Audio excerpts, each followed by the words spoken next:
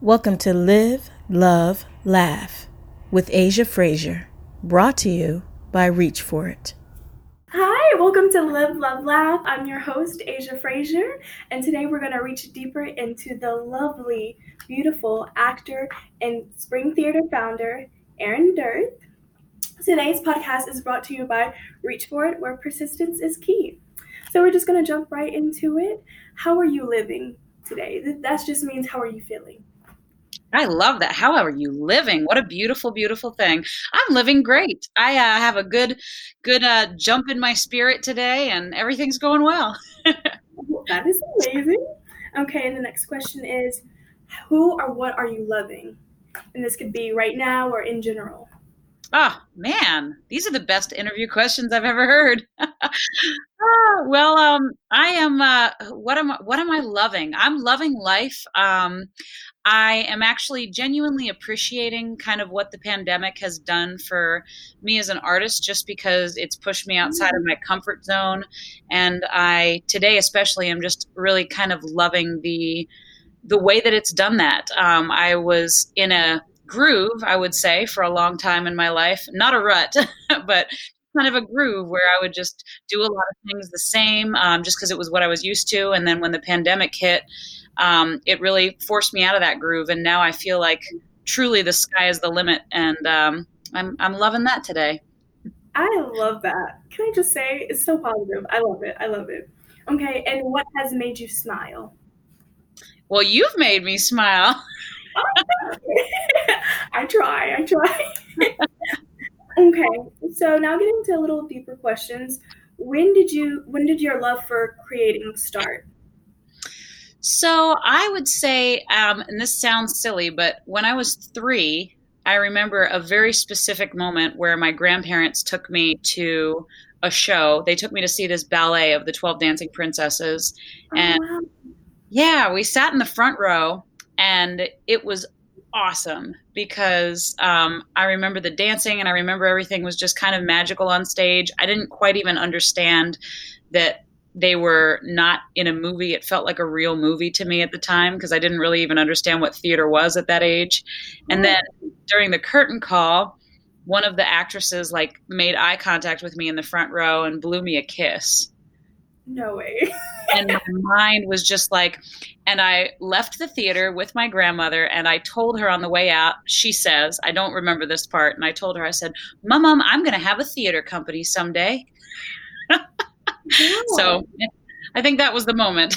I love that. Just because being as a child and like seeing that and that just being like that positive energy just being like reverted back to you. She's like blowing you a kiss, like, yeah, like it's you. You're the special one, you know? And now as a performer, I'm always trying to make eye contact with people in the audience because, like, whether it's inspiring to them in some way or maybe they just needed to feel like they were seen that day or whatever it might be, like, I think that that's just such an important thing. That is, wow. I love your thought process. I love it. Okay, where did your idea for the Spring Theater stem from? Well, I always, since I was 3, really wanted to have a theater company. And when I moved back to North Carolina and Winston-Salem, where Spring Theater generated, I was kind of looking around to see needs. And one of the biggest things that I noticed was the youth here, the kids, had opportunities, but they weren't starring opportunities really, unless they were just kind of in classes and stuff like that. So the first thing I decided to do was a junior production that was just all kids, and we did Disney's Mulan Junior 9 years ago, and it was so neat because I realized at that time that Spring was just destined to be youth inspired because I love seeing the opportunities for kids to grow, and no matter if they become an actor or an actress in their life or if they just do anything really with their life, it always helps with confidence. It helps with public speaking. It helps with the way that they feel about themselves and their self-image. And so I really wanted to focus on that. And we have adults in our productions as well, but I think I just really wanted to start something that had youth at its core, which was cool. And spring doesn't mean the season. Spring means like springing to the next level of yourself. So if you come Oh, okay. Yeah. So if you come to a spring theater show, hopefully you'll spring to your next level of knowledge. If you're in a spring theater show, no matter what level you are, if you're a beginner or if you're an advanced performer, you'll hopefully spring to that next level of understanding and acting and stuff like that. Well, thank you so much for explaining that to me, because I was thinking, oh, spring, because us starting with something new, things are blossoming, things are brighter. But I like your concept so much better. I love that, and I love how you're putting the youth out there, because here in Winston, things are really slow out here. It's more for retired people, just really to settle down. But you're really putting the thought process out there, especially public speaking, because that is so important right now. That's class, especially when you get to college, you have to have those classes. You have to know how to speak in front of people, or you're not going to really get anywhere. You have to learn how to talk.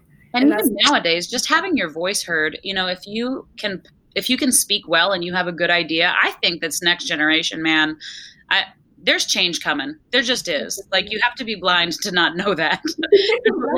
There's a lot of stuff that is messed up right now. There's a lot of things that are coming out of this year in an extremely good way, because people are talking now that haven't talked in their whole life. And if they have this background of being comfortable speaking, then whatever thoughts they have in their head can really make a difference, I think, which is really cool.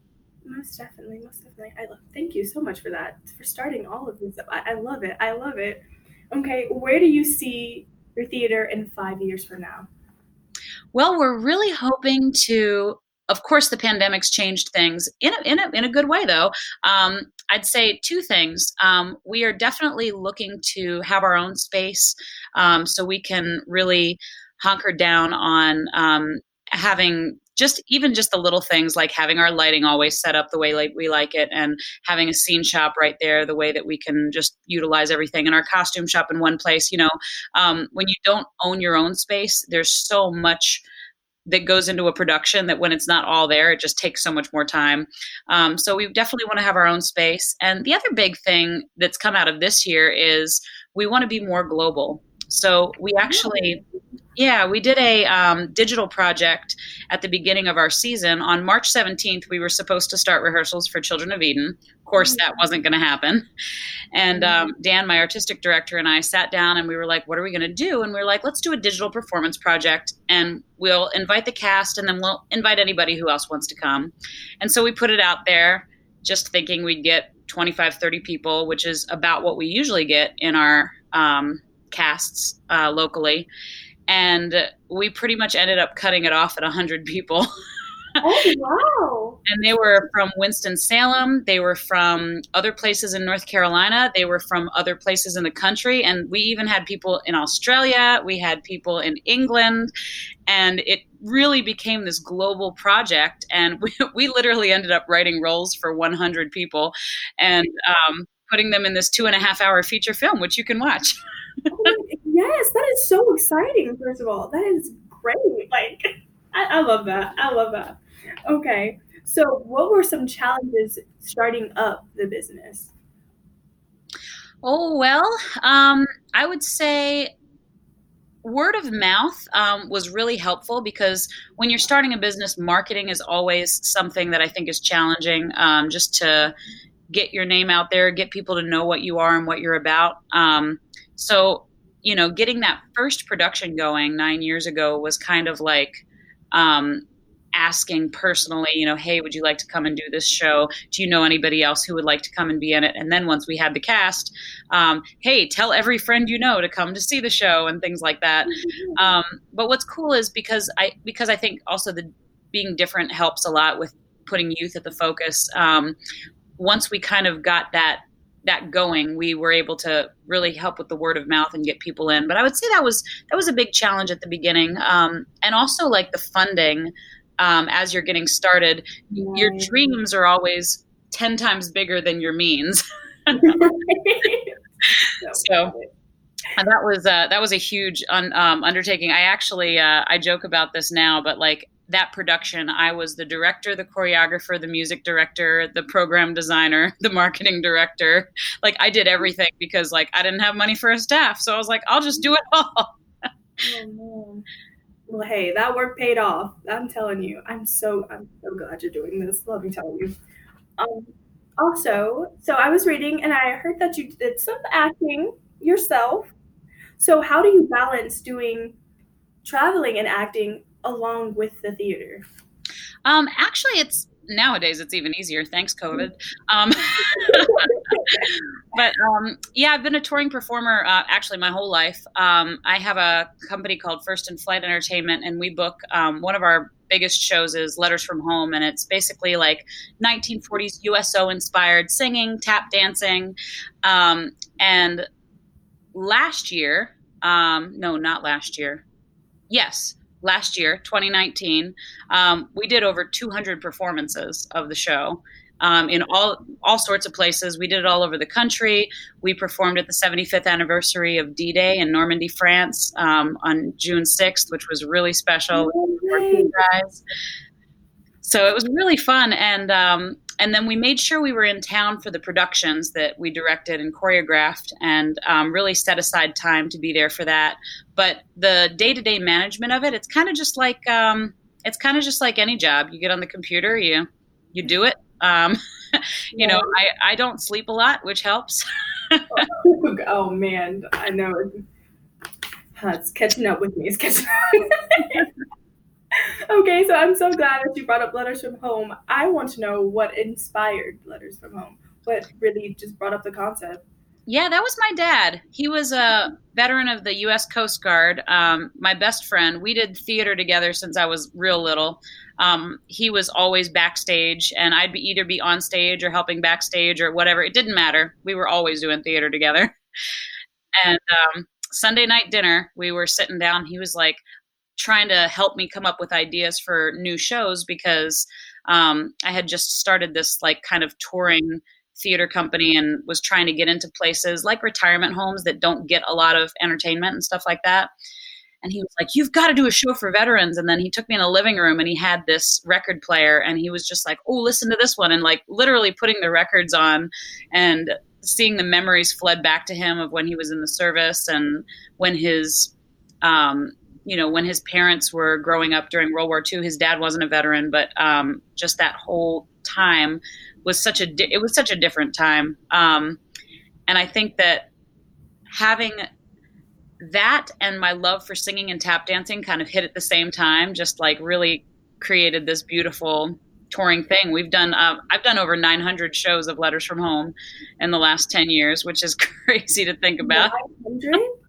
Yeah, it's morphed throughout time. It started out as a 3-part Andrews Sisters group, and now it's me and Dan Beckman, and we do a lot more of like Nicholas Brothers, and we do stuff from Vietnam, and we tap dance to Steppenwolf and talk about the Vietnam War and stuff like that. So it's really cool. I love that. That brings in history. You have I love the different cultures coming in. Oh my goodness. And one of the most important things now is like we're trying to make sure that people differentiate politics and patriotism. And we've actually changed our tagline from reviving patriotism because that can have a very negative connotation to uniting the nation. Because I think the biggest part of what we're trying to get across to everyone right now is like whether you are Republican or Democrat, or whether you are an immigrant or have lived here your whole life, like we're all in this together. And I think the best part about living in America is that we're allowed to have different opinions. You know, we can sit down and we can have completely different political views and we can still have dinner together. And I think that's pretty cool. So yes. I love you so much. Okay. So, how did Letters from Home impact your life? Oh, man. Like, you can't really put yourself in someone's shoes until you've, like, really, like, kind of heard their stories, you know? And I think one of the neatest things is, like, again, going back to this politics versus patriotism thing, when you sit down and you listen to, like, the stories of the veterans, you hear one side. When you listen to the stories of the veterans' families, you hear a completely other side. And then when you hear the stories of family members and opposition to them being in the military, and you just kind of get this entire scope of what they've been through, it's completely life-changing because, you know, I've never been in the military. I've been home and happy and privileged my whole life, you know? And when you like really sit down and you think about people that have gone out and just like, as they say, signed a blank check to the United States of America, like they kind of sign up for this thing that's a little bit bigger than themselves and put themselves out there, whether it was, you know, to get through college, or whether it was for a job, or whether it was because they felt like they had a higher purpose, whatever that reason. It's so neat to hear the individual stories of what they've been through. And I would say Letters from Home in particular with the World War II veterans has impacted me, because that was a time I don't think any of us will ever be able to understand, because we were, gosh, I mean, the world was like literally under attack, and it was very clear at the time, you know, that's bad. Let's go fight that. And these heroes just stepped up and like defeated the bad in the world.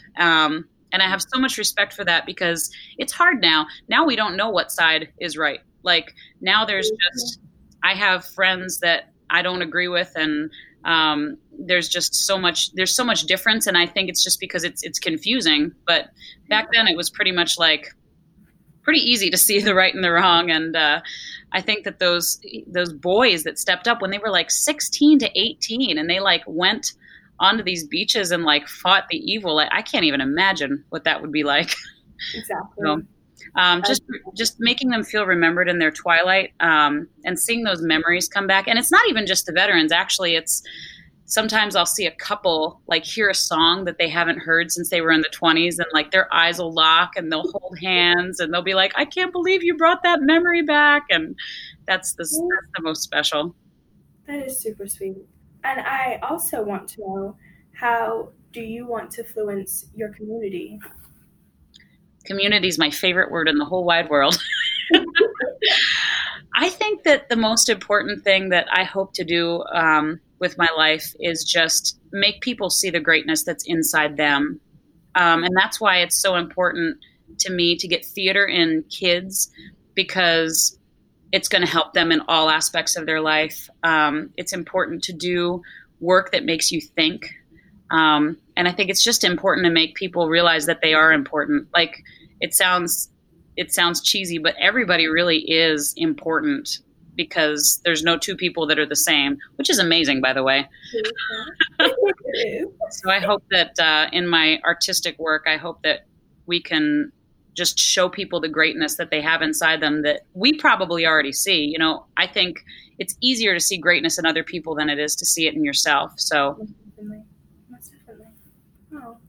So you told me that COVID has really helped a lot. I've heard like a lot of like positive things, which I love. How has it affected your lifestyle and your business at the same time? Is it both super positive, progressing, or is there some times you're like, I want to get outside. I want to see more people? Well, I'm an extrovert and a hugger, so it hurts some days. But and it's changed my life completely. You know, before COVID, my partner Dan and I were completely nomadic. Like we actually I had given up my apartment in Chicago. He had given up his apartment in New York, and we were traveling so much. We were always on the road. We were in hotels, or we were staying at friends' houses, or we were just going. And March hit, and we ended up living in an Airbnb for 6 months. And, but you know, it's been a different time. I sure do wish we could get back to full houses and hugging and people not staying 6 feet apart on stage. But I do believe that everything happens for a reason. And I hate that there has been so much devastation this year, but I also see that it has definitely opened people's minds and hearts a little bit through all of this. I think people are a little more empathetic. I think they're a little less quick to think that they're right away, which is nice. And I think that it's been a very unifying time to see all of us have the same fears every day and have the same, like, this is the first, can you, like, I can't think of another time or another situation where we and people in England and people in Africa and people in Australia, I mean, we're all going through this in our own ways, and it's kind of uniting in a way. So I'm not discounting the real pain and the real loss that's happened in any way, because I of course feel that every day, but I do think that there's something good that's going to come out of all this. Right. I like that. And I like how you use the word united. So who have you been united with since COVID has hit? Who has been your rock during this quarantine time? Oh, my individual rock's definitely been my partner Dan Beckman. He's we directed the movie together, and we've talked through all of this together, and we've gone through losses and gains together, and we've definitely adapted life together, and it's been amazing. I feel like I was just actually last night telling him, like, I'm so grateful to have been quarantined with someone artistic, someone who I perform with, which is nice. We've been able to do digital shows together, which has been great. And also like someone who just cares about helping others as much as I do. And that's, I think, the rock of it all is, we gotta put our own oxygen masks on first. I always say that to anybody who's struggling, like, please take care of yourself first. But once you're taken care of, if you're doing okay, I think it's kind of our responsibility as humans to help our fellow humans out, especially this year. Well, I just want to thank you so much. This interview has been amazing. You're an amazing person. Thank you so much for being such a huge inspiration for everyone, all youth, all ages. I really do appreciate it. I do. I appreciate you. You're awesome. Thank you. Well, thank you for coming into Live, Love, Laugh. Again, I'm your host, Asia Frazier, and Miss Erin Durst.